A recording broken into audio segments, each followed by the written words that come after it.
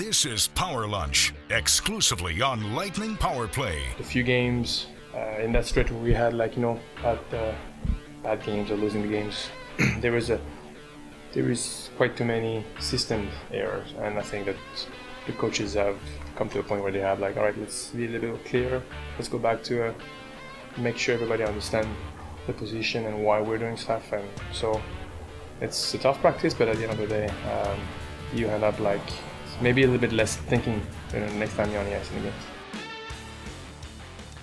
Pierre-Edouard Bellemare talking about what they need to do to right the ship, so to speak, if that's how you want to phrase it. It is a game day here on Lightning Power Play. The Lightning taking on the Caps, and I'm joined by the radio voice of the Lightning, of course, as I am always, Dave Mishkin. I am Greg Linelli. Steve Ersnick is our producer. We've got a fun show planned for you today. John Walton, who is the Caps play-by-play man, will join us in about 30 minutes. I will go over a little bit of my conversation with Scott Laughlin earlier today on Sirius XM. He had me on, and we talked about the Lightning, and so much more to get into. But, partner, it is interesting, when you talk about what gets the juices flowing, maybe for the players, but for me specifically as a broadcaster, when I take a look at who the Lightning are playing game in and game out, anytime the Capitals pop up on the schedule, I feel like it raises my antennas a few more inches than it would be if you're playing the Montreal Canadiens. And a lot of that is just where the Caps have been over the last few years and where Tampa Bay has been. But I feel like these games between these two teams, the Lightning have won both of them this year, have been pretty intense. Maybe it's because of the Tom Wilson factor, and you just never know what's going to happen there. Maybe it's because facing him in the playoffs not too long ago factors into the equation. I think a lot of it is just these are two really good teams that went head-to-head for a number of years. But I don't know. I always feel like, the Lightning aren't playing as well as they'd like. I know Washington's not, certainly, but sometimes when you go against what I think is a decent rival, that can change some things and maybe force you to play a certain way that maybe you haven't recently, and that's not a bad thing. I'm looking forward to tonight's game.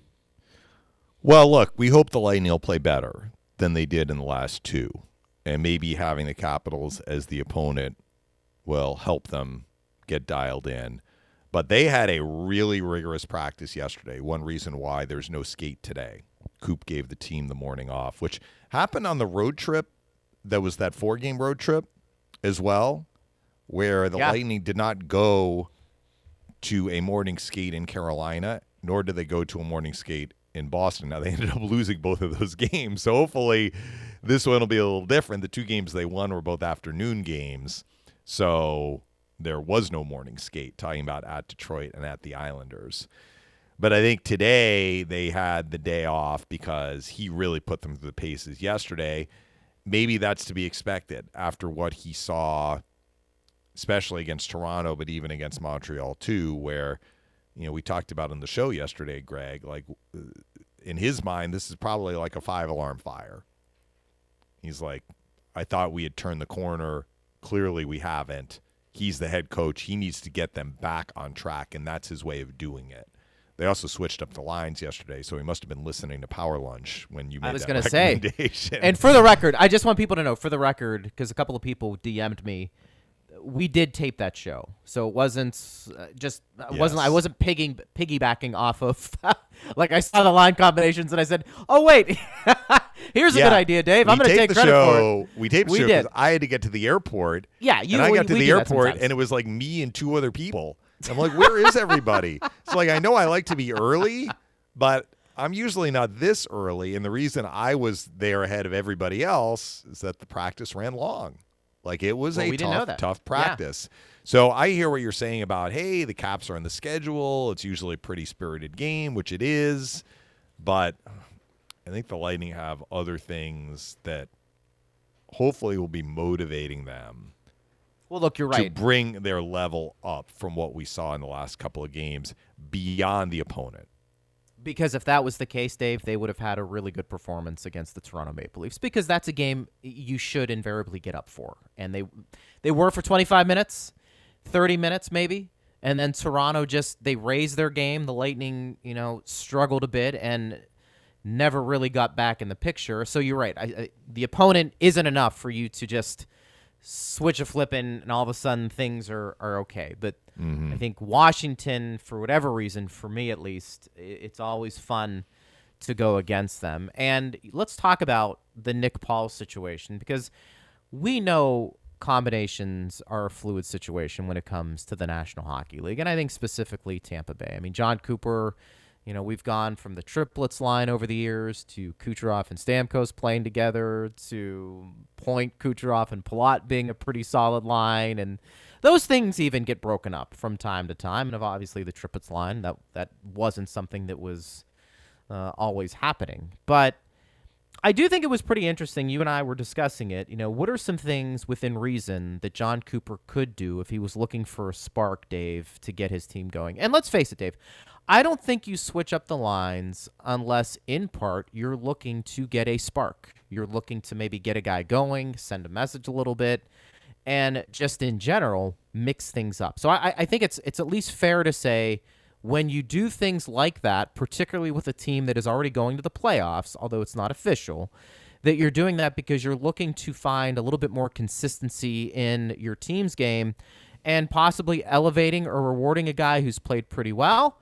And then, conversely, maybe, taking the pressure off somebody else by maybe lowering his minutes potentially with another line. But I did find it somewhat interesting because, we've talked about Paul, and as I said today with Scott Laughlin, I have been pleasantly surprised by his skill sets. And not necessarily, the pass between the legs, although I think that does open up your eyes. Is that, I wasn't really focused on Nick Paul too much over the years when the Lightning played him, but when you see the body of work through 5 or 6 games now with the Tampa Bay Lightning, the things that stick out to me are intriguing. There's some size. There's some grit. There's a willingness to stick up for your teammates. But there is also some offensive ability that I didn't know was there, or at least had no expectations going in that Paul had that. And at least so far, in a very small sample size, it would appear to me that this is somebody that if it was given maybe a few extra minutes playing with your top 6, would not be overwhelmed by the situation. Maybe I'm wrong. Maybe if it starts tonight and Paul is playing with whoever he was matched up with last night during practice, and the Lightning don't generate any offense and John Cooper decides to switch things up, time will tell. We'll find out. But I don't know. Paul was with Cirelli and Killorn. Okay. So, we'll see where that line is tonight. What I said yesterday was, because you spent some time talking about mixing up the lines, in part because Paul has been so impressive, so maybe you want to move him into the top 6 like you talked about yesterday and you just said now. You also referenced guys who are in long slumps and what do you need to do to get them going, whether it's Palat, Maroon hasn't scored since late January, Corey Perry, I think, has gone 14 games or so without a goal. And so it has dried up for some of these guys, and maybe you need to generate more offensively, and that's the reason to shuffle the lines. And my point was, maybe you shuffle the lines. Maybe you do go with 11 and 7, which is something you talked about as well, because then you can double shift Cooch, you can double shift Point, you can double shift Cirelli if you want, and try and give more minutes to those guys. My point was that the priority I feel for the Lightning is how they are defending. And so if there are line combos that are shuffled, and I'm not changing my opinion on this, I think it has more to do with the makeup of the lineup as it relates to defending, not attacking. Now, if you have the puck a lot, that's a really good way of defending. But I still maintain that these line changes have more to do with Coop's concerned about the Lightning side of the red line. And he wants to try and see if they D up well with these combos. Not that, boy, Andre Palat hasn't scored since January 11th or whatever. We need to get him going. In fact, his line didn't change. His line is still with Point and Kucherov, in that they've played together most of the year, and they were put together in the latter part of both of these last 2 games, which the Lightning lost both. But what do we make of Paul? Why was Paul moved with Cirelli and Killorn? And I'm going to wager a guess here because I don't think anybody asked Cooper yesterday why he did it. Who is going the best for the Lightning at forward right now? You could make the argument it's Nick Paul. So if he's going the best, let's throw him with Cirelli and Killorn, which you've talked about, like, could this be a shutdown line? Let's see how they look. Maybe they're going to get, Lightning don't have last change, but maybe they're going to try and get that line out against Kuznetsov and Ovechkin, which the Caps have issues themselves. Unclear who the right winger is going to be on that line. Might be Connor Sherry, actually. He skated with Kuznetsov and Ovechkin yesterday in practice. We can ask John about that when he joins us at the bottom of the hour. But that's where I think this is coming from. The Lightning need to defend better. Defending is defending as a team. The forwards are involved, and he's not happy. John Cooper's not happy with what he has seen team-wide in how they are defending. And so what can he do? You're right. He's limited, and Julian Brisebois is limited in calling up a player based on their cap situation. But you can shuffle the deck. You can move around the patio furniture, so to speak, and look for different combinations that may give your team a spark, not only offensively, but, again, as I repeat myself here, I think priority one, defensively. See, I think this is a fascinating discussion because in many ways we don't know the real answer. I think we just have to gauge what our eyes tell us when we're watching these games, partner, and the actions of the coaching staff.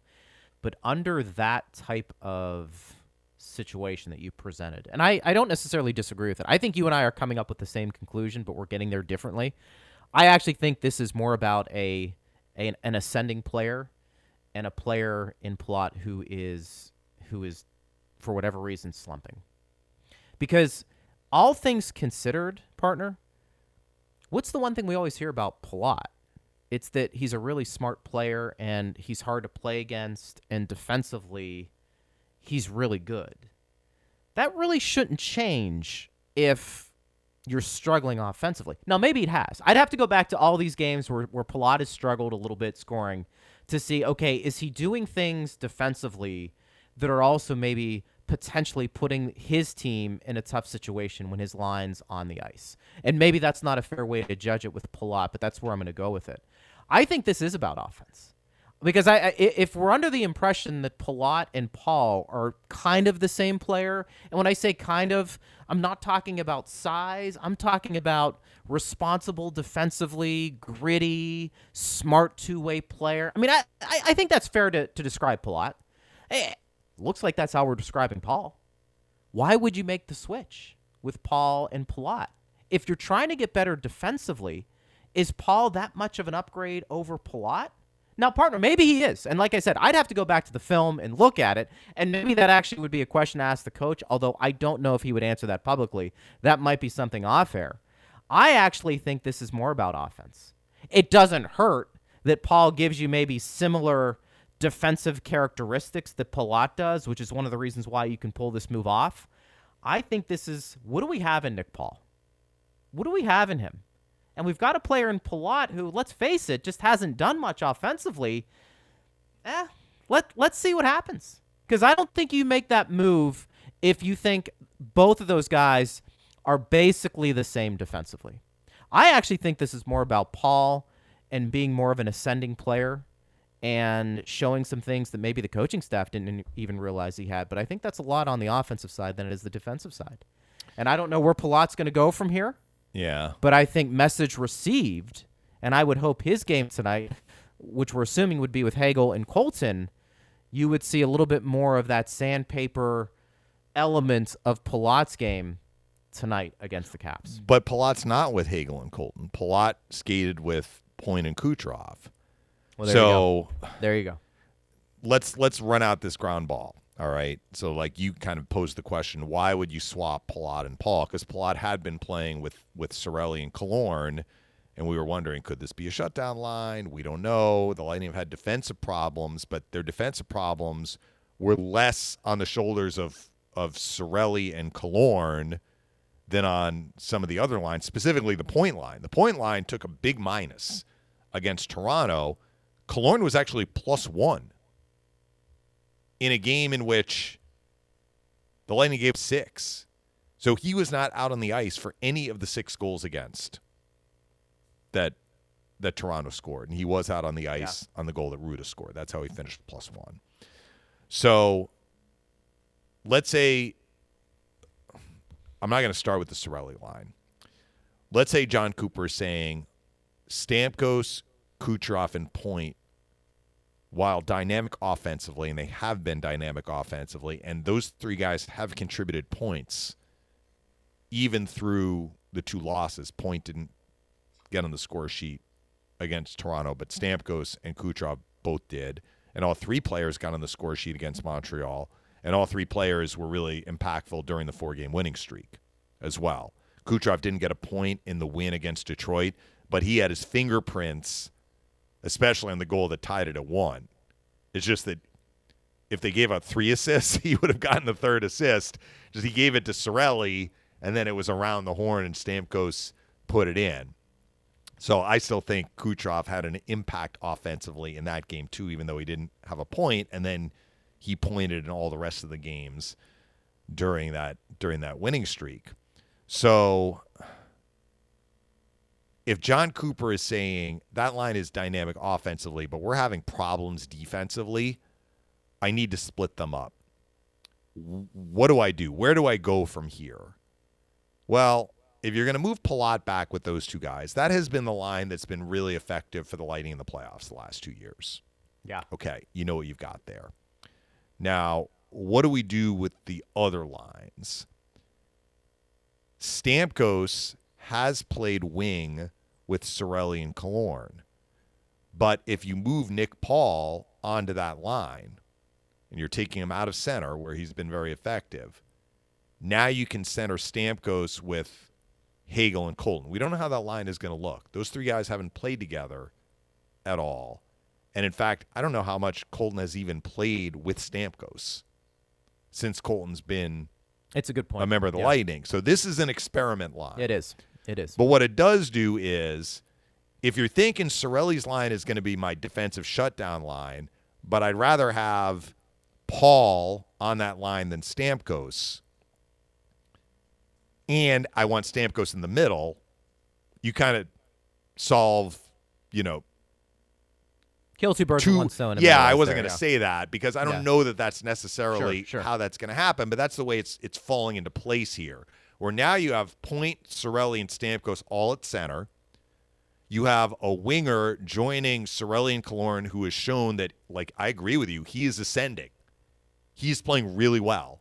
Let's get this guy onto a line that maybe we're going to use as a shutdown line.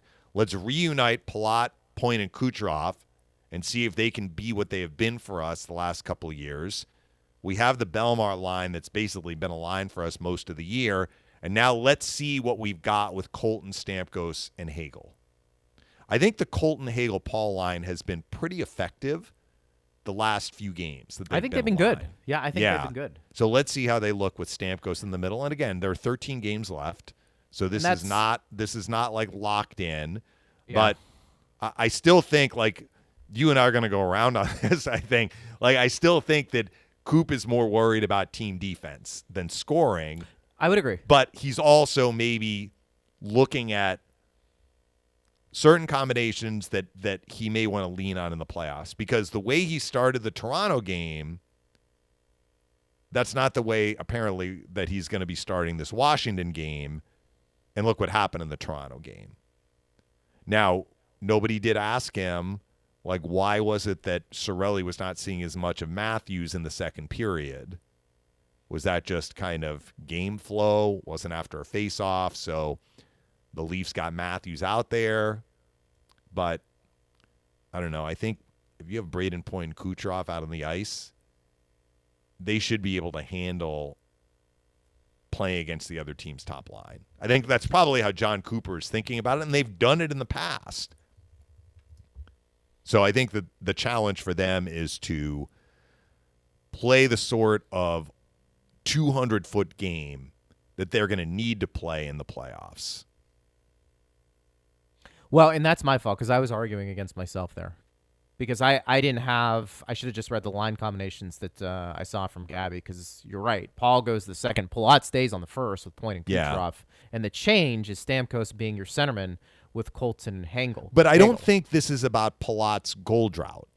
I think this is about John Cooper trying to figure out how can I work these line combos so that all four lines hopefully have chemistry. And like you're right, they want those lines to play with the puck in the offensive zone and make the other team play defense. That's great defense for you when the other team doesn't have the puck. You can't have that all the time, but if they can build some chemistry with these line combos, great. But if you don't have the puck, how are you going to defend Kuznetsov, Ovechkin? How are you going to defend Matthews, Marner? How are you going to defend to me Bergeron, Marchand? Yes. How are you going to defend? They actually aren't even on the same line, and they just are rolling offensively, the Panthers. But how are you going to defend Barkov, Verhaeghe, whomever? How are you going to – I think Huberdeau's actually playing with Giroux and Bennett, I believe. I haven't really followed it that closely, but I've seen those three guys have teamed up on some goals. Like, pick your poison with the Panthers. But you need a line that can go out there and try and limit the damage that these other lines can do. So, you know what this tells me, Dave, and we've kind of speculated this for a little bit here. The Cirelli line is their shutdown line. Because you take Paul off that Hagel-Colton line, that's been a pretty solid line. You talk about chemistry and you're trying to develop that heading into the playoffs. They have that. Now you take one of those guys off of it and you put it with Cirelli and Killorn. I don't think any line with Steven Stamkos on it is going to be a shutdown line, nor do I think you want that to be the case. I think for me, this answers a question, and maybe it was an obvious one, but one that wasn't just talked about. I think whoever Cirelli is playing with is going to be the shutdown line, and maybe the question was, do we feel better as a shutdown unit with Cirelli, Killorn, and Paul compared to Cirelli, Killorn, and Dave Name, whoever else was playing with him over the last few weeks? I think that's fair. I also think part of it, Stamkos might be more comfortable at center.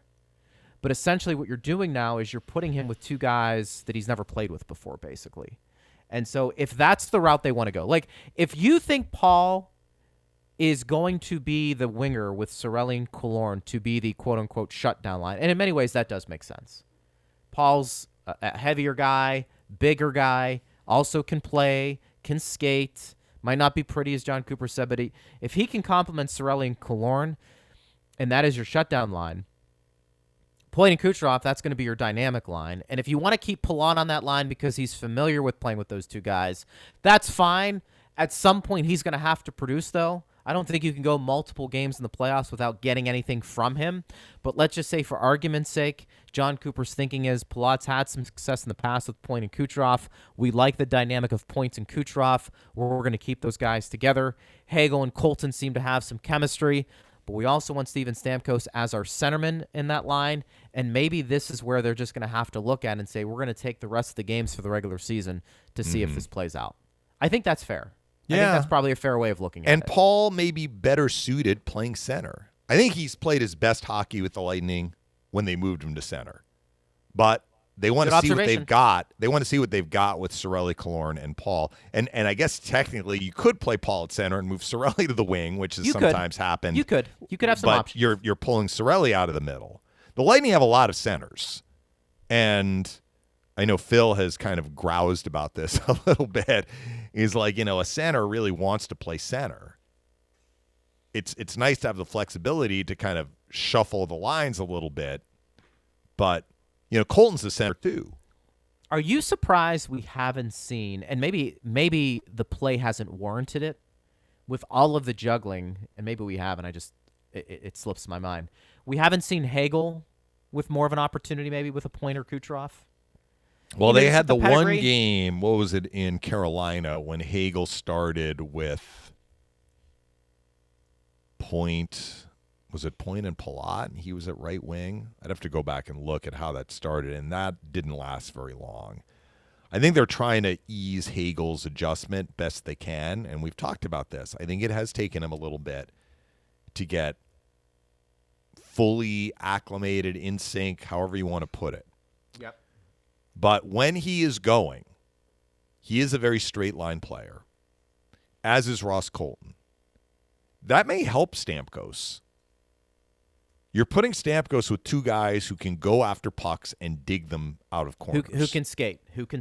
And they both can skate, yes. So we'll see. I mean, you don't know what you've got until you try it. That was why, remember Joe was on with us last week, and I brought up the comment that Derek Lalonde made, and this was in between the Carolina and Boston games on that road trip. So shortly after the trade deadline. I mean, Paul joined the team in Carolina, so he had been with the team for like 48 hours at that point. And the question was asked about line combinations, and Newsy said, we'd like to settle on the lines basically as soon as we can, as opposed to experimenting. Using this time down the stretch in the regular season to kind of tinker and see not only what we've got, but also what else have we got. And I asked Joe if he was surprised by that comment, and he said to us, well, the Lightning, I think, want to get their lines settled for the playoffs and let them build chemistry. And there's some logic to that. But when you've given up 10 goals in 2 games, it's definitely time to go back to the drawing board. And if you're going back to the drawing board, why not see what else you've got? I don't think that this rings of desperation. I mean, they can always kind of go back to some semblance of what they had before and reunite the Paul line. I'll call it the Paul line with Paul, Colton, and Hagel, because they've done really well as a trio. But I guess part of me was wondering, like, would we see more experimentation? And the coaches have their finger on the pulse of what's going on with the team, and maybe it was their desire to, like, we can't recreate the Gord line, but maybe we can settle on a line that will play together these last, at that time, whatever it was, 16, 17, 18 games, and be raring to go for the playoffs. And it really hasn't been the line with the new guys. It's been the other lines that have kind of forced Coop's hand here, I think. Well, and they're still looking. They're still looking for how they want their lineup to be constructed when they get into the playoffs. And I think you're right. They would like to find a line with Cirelli in the middle, presumably with Killorn on one side, that they can use against the other team's best offensive line.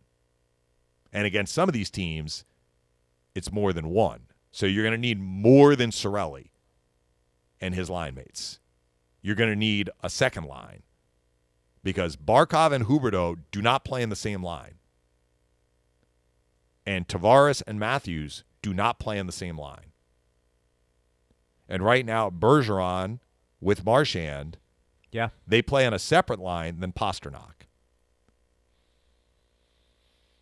So you're going to have to get everybody pulling the rope. But if they can have one line that they're like, this is the line we're starting the game with. This is the line that's going out to see Matthews. This is the line that's going out to see Bergeron. This is the line, I still say Barkov is the man in Florida. As tremendous a season as Huberdeau is having, this is the guy we're sending out against Barkov with his line mates. I think they'd like it to be Cirelli's line. Yes. I would agree with that. Another option, too, you could always move Colton up to that first line, too. I don't know if they're ready to do that this year. Well, that would be in line with the experimentation, right? That's what I mean. Yeah, that's what I mean. That's what I mean. And again, and maybe I'm just forcing my way to say I haven't seen a lot from Palat to be in the top 6 for the last 20 or 25 games. And maybe that's just kind of where I am with it. And I think a goal would help him, though. I would agree with you. I think that's probably a gross understatement. I would agree with you. And again, this kind of goes benefit of the doubt. He's a proven guy. John Cooper is loyal to these guys. Chances of that happening probably are very slim. But then again, crazier things have happened before, especially once the playoffs begin. Before we get to John, I want to take this tweet from Matt Idle. He said, pertaining to our question last year, he's a little concerned about the Lightning's performance against the Maple Leafs and where they are. And this was from yesterday. He said, last night wouldn't bother me except the fact that we are below 500 for the full season against good teams. Now, good, I think, meaning maybe playoff teams. Bound. Yeah. What do you make of that? Because I have seen people throw numbers around like that, and I don't want to read too much into it because how much are you reading into, I don't know, a game in early December. I mean, I guess in early December, the Lightning were on a winning streak, so that's a bad example. But like a game in late November between the Lightning and a team that they might see in the playoffs, how important is that to what actually is going to happen in the playoffs? And look, I almost look at it the other way. They just got spanked by Toronto. Yeah. If they do see the Leafs in the playoffs and maybe as early as the first round, there's no reminder like the one they just got of how they need to play to have success against this team. But we've seen it too many times, Greg. I don't put a lot of stock in what has happened in a regular season series as it relates to what's going to happen in the playoffs. I can give you plenty of examples, but I'm just going to give you two that are right at the top of my head right now. When the Lightning saw Montreal in 2014, first round of the playoffs, the Lightning won in Washington, actually, on the last day of the regular season in a shootout to get home ice. And they had gone 3-0-1 against the Canadiens during the regular season series, and we know what happened in that playoff series. They got swept. So 3-0-1 in the regular season against Montreal didn't matter a whit. In fact, with Tyler Johnson back in the building, they played a highlight where Johnson scored a shorthanded goal in a late regular season game that helped the Lightning. It might have actually been the game that clinched them a playoff spot in 2013-14. It was against Montreal. That was a late regular season game at Amalie. The Lightning beat Montreal to clinch a playoff spot. Did that have any impact on what happened in the playoff series? No. The other example I'll give you is 2018. The Lightning drew the Devils in the first round. You might say, wow, the Devils, they were a wild card team. They got in the playoffs because Taylor Hall had this incredible season. Yeah, the Devils went 3-0 against the Lightning during the regular season series. I remember taking questions from people I knew who were like, oh my gosh, the Devils, they beat the Lightning all three during the regular season. I'm like, well, let's see what happens in the series, the playoff series. Lightning 1-5. So the one area, I know we have John coming up here, the one time where I think that a regular season game between potential playoff opponents can have an impact is when one team has had the other team's number for a while, and the team that has been on the receiving end of some defeats puts forth a resounding win, as if to say, it ends now. The Lightning had one of those games against the Bruins late in the 2017-18 regular season. The Bruins had won, I don't even remember how many consecutive games against the Lightning. They had handled them, and they had handled them during that regular season. They had 3 games down the stretch in the regular season, and the Bruins had won the first 2. But in the last week of the regular season, the Lightning shut out the Bruins 4-0. I thought that was more important for the Lightning than it was for the Bruins. I think it gave them belief that they could beat the Bruins, which they then did in the second round of the playoffs. And the other one that comes to mind, Carolina, because we just saw them. I told you the conversation I had with Mike Maniscalco. He said, the Caps have given the Carolina Hurricanes problems, even though the Hurricanes beat them in the playoff series in 2019. And Carolina recently came to D.C. and beat the Caps 6-1. And again, I think that these games are more important for the team that wins them than the team that loses them. But that's the example of a regular season game that can help a team that may have to see that same opponent in the playoffs. But I'm not too worked up about the Lightning's record against playoff-bound teams in this regular season. Either am I. And we'll talk to John Walton about the Caps. And is he concerned about their record here, particularly on home ice, which is a little befuddling? We'll do that when we return. Get those questions and comments coming at Bolts Radio. He's Dave Mishkin. I'm Greg Linnelli. Steve Ersich's our producer. John Walton up next on Lightning Radio. Hey, it's Seth Kushner, host of The Block Party, and our guest this week was Nick Paul. DJ Paulie, Nick Paul does it all. I got all of his nicknames for you guys. We talked about Points for Paul, an initiative to raise money for teen mental health. And Nick talks about how some of the big personalities on the Lightning help some of the shyer guys open up. It's a good in-depth interview with Nick Paul does it all. That's The Block Party with Seth Kushner, wherever you get your podcasts. This is Power Lunch, exclusively on Lightning Power Play on the iHeartRadio app.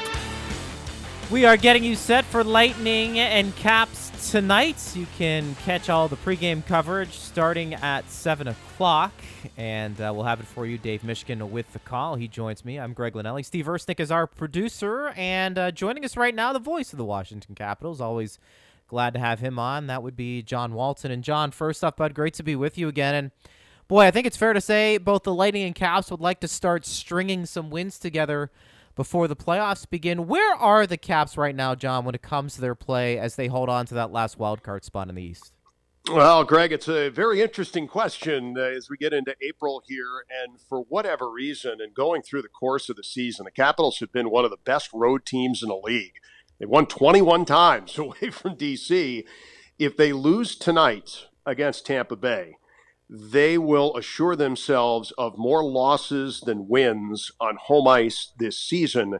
And that has not happened in these parts since 2006, 2007. It has been nightmarish at times at home. They have been blown out in each of their last two home games after what was by and large a really good month of March. It was their best month of the season in terms of win percentage. And they went to Western Canada. They beat Calgary.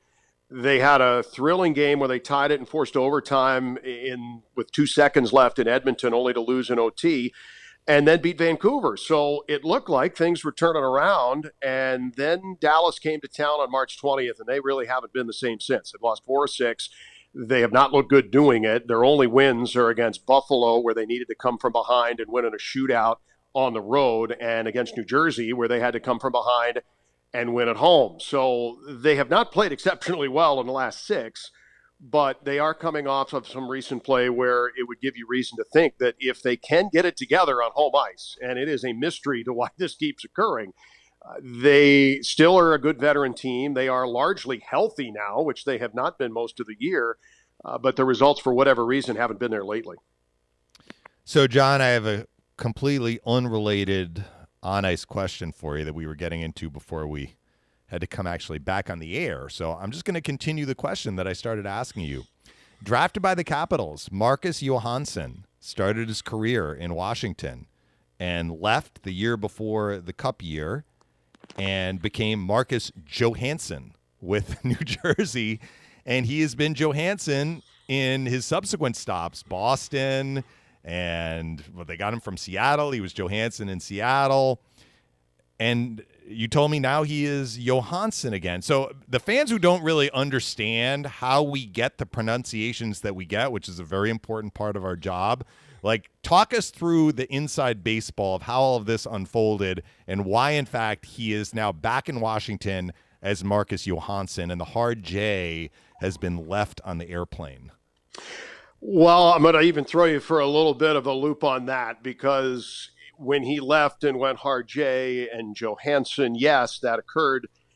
New Jersey, Boston, Buffalo, Minnesota. And then, a funny thing, back in 16, 17, I guess it was sometime during that year, we started doing digital radio in Washington, and we had done a lot of new liners and affiliating with Caps Radio 24/7, wanted the players to be able to read those. I'd been saying Johansson the whole time I've been here, and then he goes through and says, "Hi, this is Marcus Johansson, and you're listening to Caps Radio 24/7. So I said, "Wait, is it Johansson?" Okay. So for that last season that he was here, not before that, but for the last season he was here, we actually changed it on radio. Otherwise, it would have sounded a little silly if he's bringing us back from break and I'm saying his name differently. So I talked to him when he came back. His first game was in Buffalo, and clarified. Johansson said, "Yeah." Okay. And we ran with that. So that's what we've done. He has struggled. He's going to be on the third line tonight. He hasn't gotten a point since he came back. And he's going to be on a line tonight with Lars Eller, who is really struggling offensively, and TJ Oshie, who has been hurt so much this year and has been quiet as well. So the third line tonight, any kind of point would be something they haven't done in the last half dozen or so. But Marcus was on the top line. He was getting a lot of minutes too since his deal back from Seattle to come here. And even by his own admission in an interview that we'll run on our air tonight, he says it is not, at least the on-ice part, has not lived up to what he was hoping. He's thrilled to be back. It's a place he obviously knows well, still has friends here. on and off the ice, away from the organization and otherwise. But on ice, it's been a struggle. He's looking to get it going tonight. John Walton joins us here on Power Lunch on Lightning Power Play. You know, it's interesting, John, when you look at the 8 teams right now in the Eastern Conference that are in a playoff spot, most people assumed over the last month that wasn't going to change. Maybe the seedings would be different, but the teams would be the same. And most people thought, look, those 8 teams, if they get hot, all of them have a legitimate chance to make a deep run. I'm wondering, do you feel that way with Washington, or do you feel like there are maybe more questions right now than you would like heading into the playoffs? Oh, there's definitely more questions here. I think the biggest one that is going to be on display for the game tonight is in goal, where this team, quite frankly, is nowhere right now with 4 weeks to go. They had more or less in the last, I'd say, in the last month where they had really played pretty well. Vitek Vanacek was really good. Stats going back to January of a save percentage that was north of 92, giving them a chance to win, making timely saves where Ilya Samsonov was not doing that, or certainly not to the regularity, inconsistent more than anything else. Vitek has suffered along with where the team has gone here these last few games. He's given up 3 or more in 5 in a row, 8 of his last 9, and really has struggled on home ice, giving up 5 to Carolina before getting pulled after 2 and then getting run out by Minnesota in the team's last game on Sunday. So Ilya Samsonov is going to go tonight. He's only played in 3 games since the 1st of March. So I think the team is very curious. Fans, everyone here, very curious where this is going in goal. And for Ilya, what Ilya do you get? He's got a save percentage of under 90, but he has been very good on some nights. He's been very bad on others. But they don't have a consistent goalie with 4 weeks to go. And unlike the other 7 teams where you know who your goalie's going to be, the Capitals really have no idea. Peter Laviolette said as much this week where, you know, we've reverted back to, instead of Vanacek being number 1, this is an open competition again. I don't have to tell you guys that if you've got an open competition in goal in April, you got 2, you don't really have 1. And that's where they are. They've got a good D-core in front. They've got certainly the offensive wherewithal, starting with Ovechkin, but it goes beyond him. Kuznetsov has had a terrific year. So it's going to come down to, do they get the goaltending and who do they get it from? And there was a pursuit of Marc-Andre Fleury. He didn't want to come here and said as much. And so they were, of the options that were left available, there really wasn't a lot else. And the consensus was, and I think the right one, just a minor upgrade wasn't probably going to do the trick. See who rises to the top among the kids and see who goes coming game 1. But that right now, I think, is very much up in the air, and tonight will start to dictate that again as Samsonov gets the start. I was curious to see, John, in the game notes. So in the game notes that the league releases, each team can kind of put in its own individual notes that the team provides. And the Caps PR department decided to put in a stat comparison through 69 games between this year's team and the 17-18 season. And I think the point was, like, look how comparable these teams are, both in terms of the record and the goals for, goals against, which is to say that 17-18 team had a tremendous playoff and won the Stanley Cup, but the regular season was more middling in comparison to what had come before, where the team had a great regular season, didn't go as deep in the playoffs. What do you remember about kind of the closing stretch run of the 17-18 regular season? And do you feel that, like, the questions you said that are abounding for the Caps now, do you remember having some of those questions back in 2018? Oh, absolutely. It's a great question, Mish, and I think actually a pretty good comparison by Caps PR, because in a glass half full scenario, that team was not without its issues at the end of the season. Braden Holtby wasn't even the starting goaltender in the last couple of weeks, and Philip Grubauer had taken over, and Philip Grubauer started game 1 and game 2, and he lost them both to Columbus, and it looked like a lot of what we thought might happen here. Barry Trotz was at the end of his contract, and it looked like the team it had been a very uneven season. They had gotten their doors blown off by Nashville and Colorado in November, and Barry Trotz was real close to walking, and not of his own volition. And he was going to get escorted out. It seemed like maybe right before Thanksgiving. It got better. It was up and down in through March. The goaltending situation was a little unstable. But when Braden Holtby got the net, he never gave it back again. Now, that would imply that one of these guys is going to be Braden Holtby. We'll see. Braden had a much better track record prior to 17-18, Vezina trophies and 49-win seasons and all of that.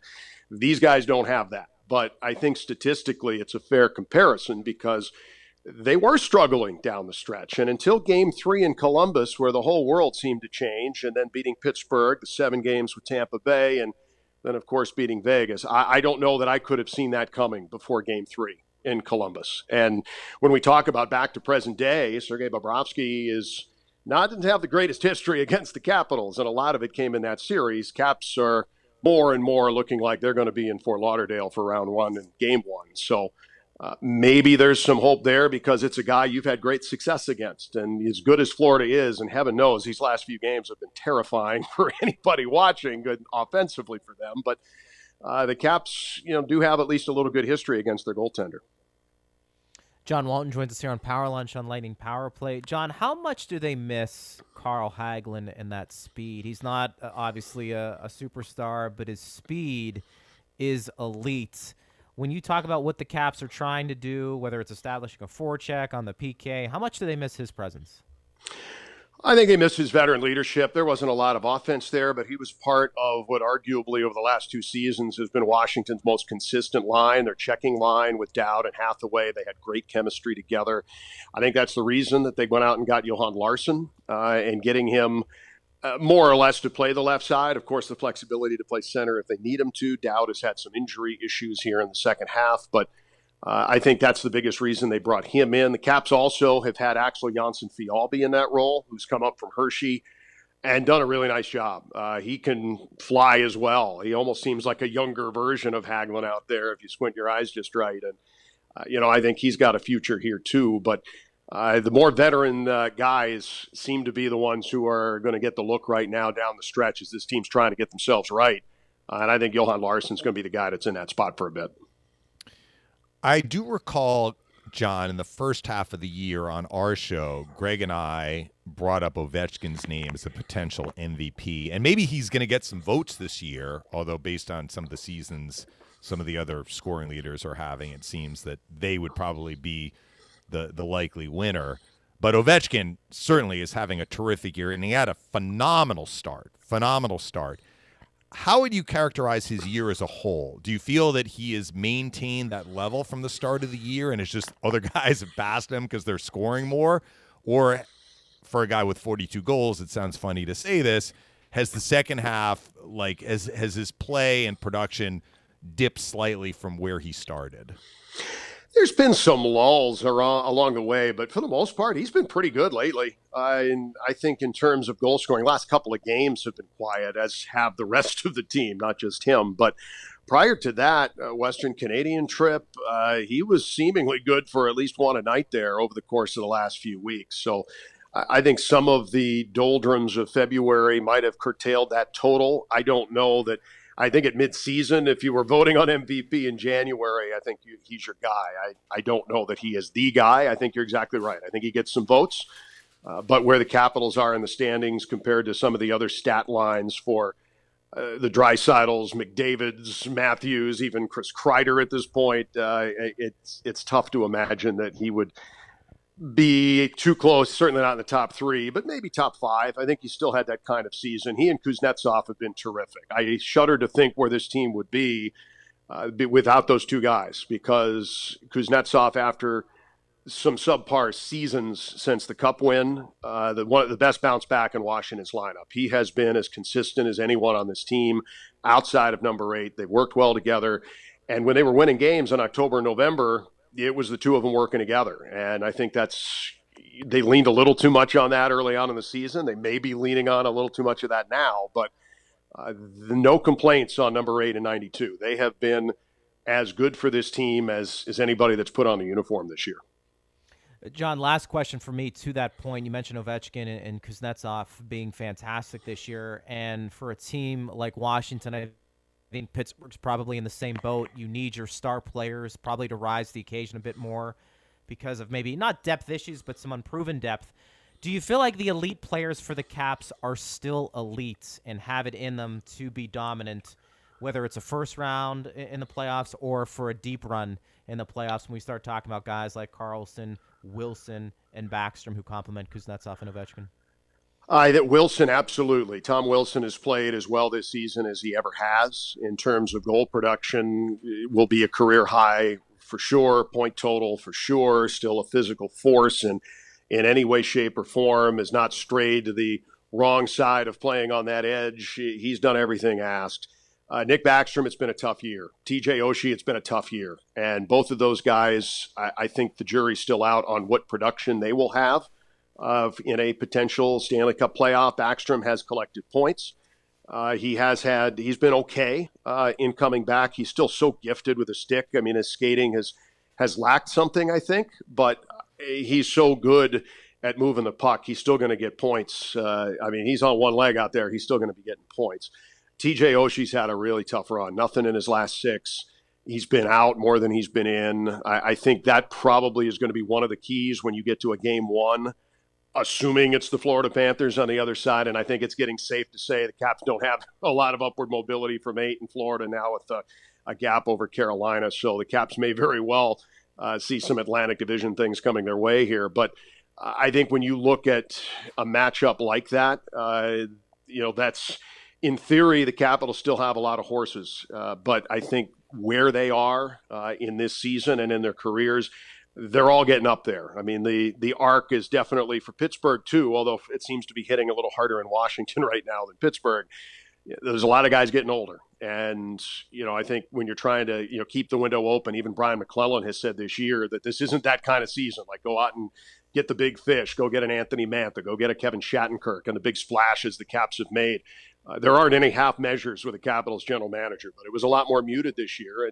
And he was very clear and honest as to why. This is a different kind of team. And, the Carolinas and the Floridas and, and the Tampa Bays for sure, until the 2-time champs are sent packing, they're still the champs. So I think all of that, it's a little bit of, well, let's see what we can do with the core that we've got. John, this was a lot of fun, but enjoy calling the game tonight, and we'll talk to you down the road. All right, will do, guys. Thanks very much for having me. Thanks, John. See you tonight. All right, John Walton joining us there, Caps play-by-play man. And you know what I like about John, Dave? Pretty honest when it comes to his team. And, I think you do that as well. And I think people appreciate, the guys who call the game who give a pretty fair view of where things are with their respective teams. Bob says, interview with John sure shows that both teams are struggling and playing inconsistent, as Caps had a decent March. Difference is Tampa Bay has much more talent than the Caps. It was interesting. I was looking at Cap Friendly while we were doing that interview, and it caught my attention, let's put it that way, how many guys they have over 30 in that lineup. Mm-hmm. I mean, we referenced this when the season started about teams like the Caps and the Penguins specifically, because I feel like those two teams are intertwined with the legacies of Ovechkin and Crosby. Aging stars now where you're trying to fill that roster out with younger players because you spent so many years going for it and mortgaging the future that now you're left with a bunch of 35-year-olds who are still good, but not much cap room to do anything else. And it was eye-opening to me because they don't have very many younger players, Dave, at that forward position who are under the age of 30 who are really impactful. So they traded for Mantha, and I think that they are hoping that he is going to be one of their leaders moving forward. He is 27. So he's kind of in the wheelhouse of what should be the prime of his career. He's had a lot of injury problems, though, and he just had a baby girl. A shoulder injury this year. I think he missed like 44 games. Yeah. They have, and this is in a forward position, but their defenseman, Martin Ferravari, easy for me to say, they're really high on him. He's actually playing on their top pair with John Karlsson. He's a former second-round pick. They like him a lot. And, Kuznetsov is still a younger guy. I mean, feels like he's not that young, although as I say that, he's about to turn 30. So he's been around a while. I thought he was still in his more like mid to late 20s. But technically, he's still 29. I mean, Tom at Wilson's least for another 28. month or so. Tom Wilson's 28, you know? And Wilson's the other one. Yeah. So they have a few players, but it's interesting when you think about the Capitals. So John talked about the goaltending, but he also in response to your direct question about like what questions do the Caps have, he mentioned the goaltending, and that he said, you know, the defense has been pretty good and they have enough scoring. But when you get into a playoff series, here are the questions I think the Caps are going to have to answer or figure out or come up with a solution. If they get the Panthers, I mean, I think it's probably safe to say they're going to be the second wild card. So it's the Panthers right now. I guess it could be Carolina if the Rangers somehow overtake Carolina and Florida. It seems unlikely. It would be the Rangers, but whoever they get in the first round, they have to get excellent goaltending, and right now it's unclear what that situation is looking like for them. And a lot of the guys that have really pulled the rope for them in the past are having tough years. He mentioned Backstrom. He mentioned Oshie. They added Larson, who has played just one game because he was coming off a sports hernia injury. And I will say it right, Johansson. Marcus Johansson has not done what the Caps hoped he would do when they acquired him. So basically what you might be looking at is questions in net, and beyond Ovechkin and Kuznetsov, where are you getting your goals? And Wilson. I mean, he included Wilson in there. That's not a formidable kind of formula to go into a playoff series with. I don't now, think it doesn't mean that they can't win. It doesn't mean that Oshie will definitely not find another level. He may. Backstrom may find another level. But and he they might may not. find an answer in net. Vanacek played well for a long stretch earlier this year, but as we speak right now, this is why the Caps are kind of wobbly a little bit. And I think John made that point and got that point across to us. I'm surprised their goaltending situation hasn't rectified itself. Two And both of younger those guys are young. Yeah, they are. And So, I I mean, actually it thought could Sam be a Stanoff was the solution. guy. You know, Yeah, when we he saw was him supposed to be. not too long ago with Barry Trotz. By the way, I think you wouldn't disagree with this. The way they're playing right now, you could almost make the argument that the Islanders would give the Panthers a tougher duel in the playoffs at this point. Well, the So I think they're Islanders playing- lost last night, so that hurts them. They're not going to get it, I Yeah, don't think. I mean, yeah, they they're play gonna Washington, have- I think, a couple of times, right? To end yeah, the right season. before they play the Lightning at the end of the year. But Just I mean, their they're going to have to go style- on an incredible Yeah. run, and they've been doing well to kind of at least get themselves in the vicinity. Like they're on the outer reaches of the parking lot trying to get inside the stadium, and they still have a long way to go just to get to the outside of the stadium to even be in the conversation. Having said that, you know, the Caps, like the Lightning, have 13 games left to try and kind of get some questions answered. I do want to, I know we're running out of time here. I do want to close with just this thought that I had again looking at the scores last night. So the Islanders in Dallas played 3-2. That was a low-scoring game. And Edmonton actually had a low-scoring game in San Jose, where Mike Smith had a great assist in overtime on a McDavid winning goal. That was 2-1 Edmonton. But the crooked scores again. Toronto blew a 5-1 lead to the Panthers. 5-1. Yeah. I almost feel like going back and redoing yesterday's show, or at least adding to like an addendum to yesterday's show, because we were talking about, are the Leafs really defending better? Well, yeah, maybe, but if they have breakdowns, can their goaltending help them? I mean, they started Shalgren. He gave up a horrendous goal to Gudas, shorthanded. At the time, it made it 5-3, and then they pulled him and put in Campbell, who gave up the final 4. Now, a lot of those were right around the net. Hard to blame him, but he couldn't do to the Panthers what he basically did to the Lightning, which was erase the chances. But the Panthers, too. Like John said, the Panthers are going to strike fear into you with the way they can score. Yeah, but they still fell behind by 4 goals in each of their last 2 games. Yeah, they rallied to win, but is that a formula for success in the playoffs? I guess we're going to find out. Yeah. It's a fair point. We've brought up this question, and I'm really curious to see what happens in the playoffs this year. Are we going to see 6-5, 7-6 games in the playoffs? Listen, I don't think so, but I have to be honest with you. the more and more I'm looking at these 8 teams and the goaltending they don't have, we may see more than those. We may see more 6-5 games. Maybe 4-3, 5-4. I gotta be Colorado honest. scored 6 on Pittsburgh. Yeah, I think one of those was an empty netter. Yeah, they were really good last night. They may be the best team right now. I mean, they're missing a couple of guys. That's an exciting team. But I will say this. There are more questions about starting goaltending with playoff teams than I can remember. And teams that legitimately can win the Stanley Cup. I mean, Darcy Kemper. Really? He's having a tremendous year. Might not matter. Might not matter this year. Bobrovsky in Florida. Look at Washington. Look at Pittsburgh. Look at Carolina, Boston, Toronto. There is basically one team that does not have any question marks when it comes to their goaltender, and that would be the Tampa Bay Lightning, and everybody, outside of a few, thinks this team is finished. Let's wait and see how this plays out, because as far as I'm concerned, there are a lot of head coaches who are losing a little sleep heading into the playoffs because, Dave, they don't know what they're going to get game in and game out at the most important position on the ice. Yeah. And John Cooper does not have to worry about that. Well, the Lightning have to try and help Vasilevsky. They do. Too. They so do. they can't just put it all on him, and the opponent that they're going to get in the first round will be capable of scoring a lot. Boston lost last night. They had 50 shots. Nedeljkovic sounded like he just stole that game. Yeah. Detroit won 5-3. But, I'll finish with my shameless plug. I wrote a column for the website yesterday saying that, for the Lightning, the biggest priority is getting their Team D in order down the stretch in the regular season, which is consistent with what I've been talking about on the show.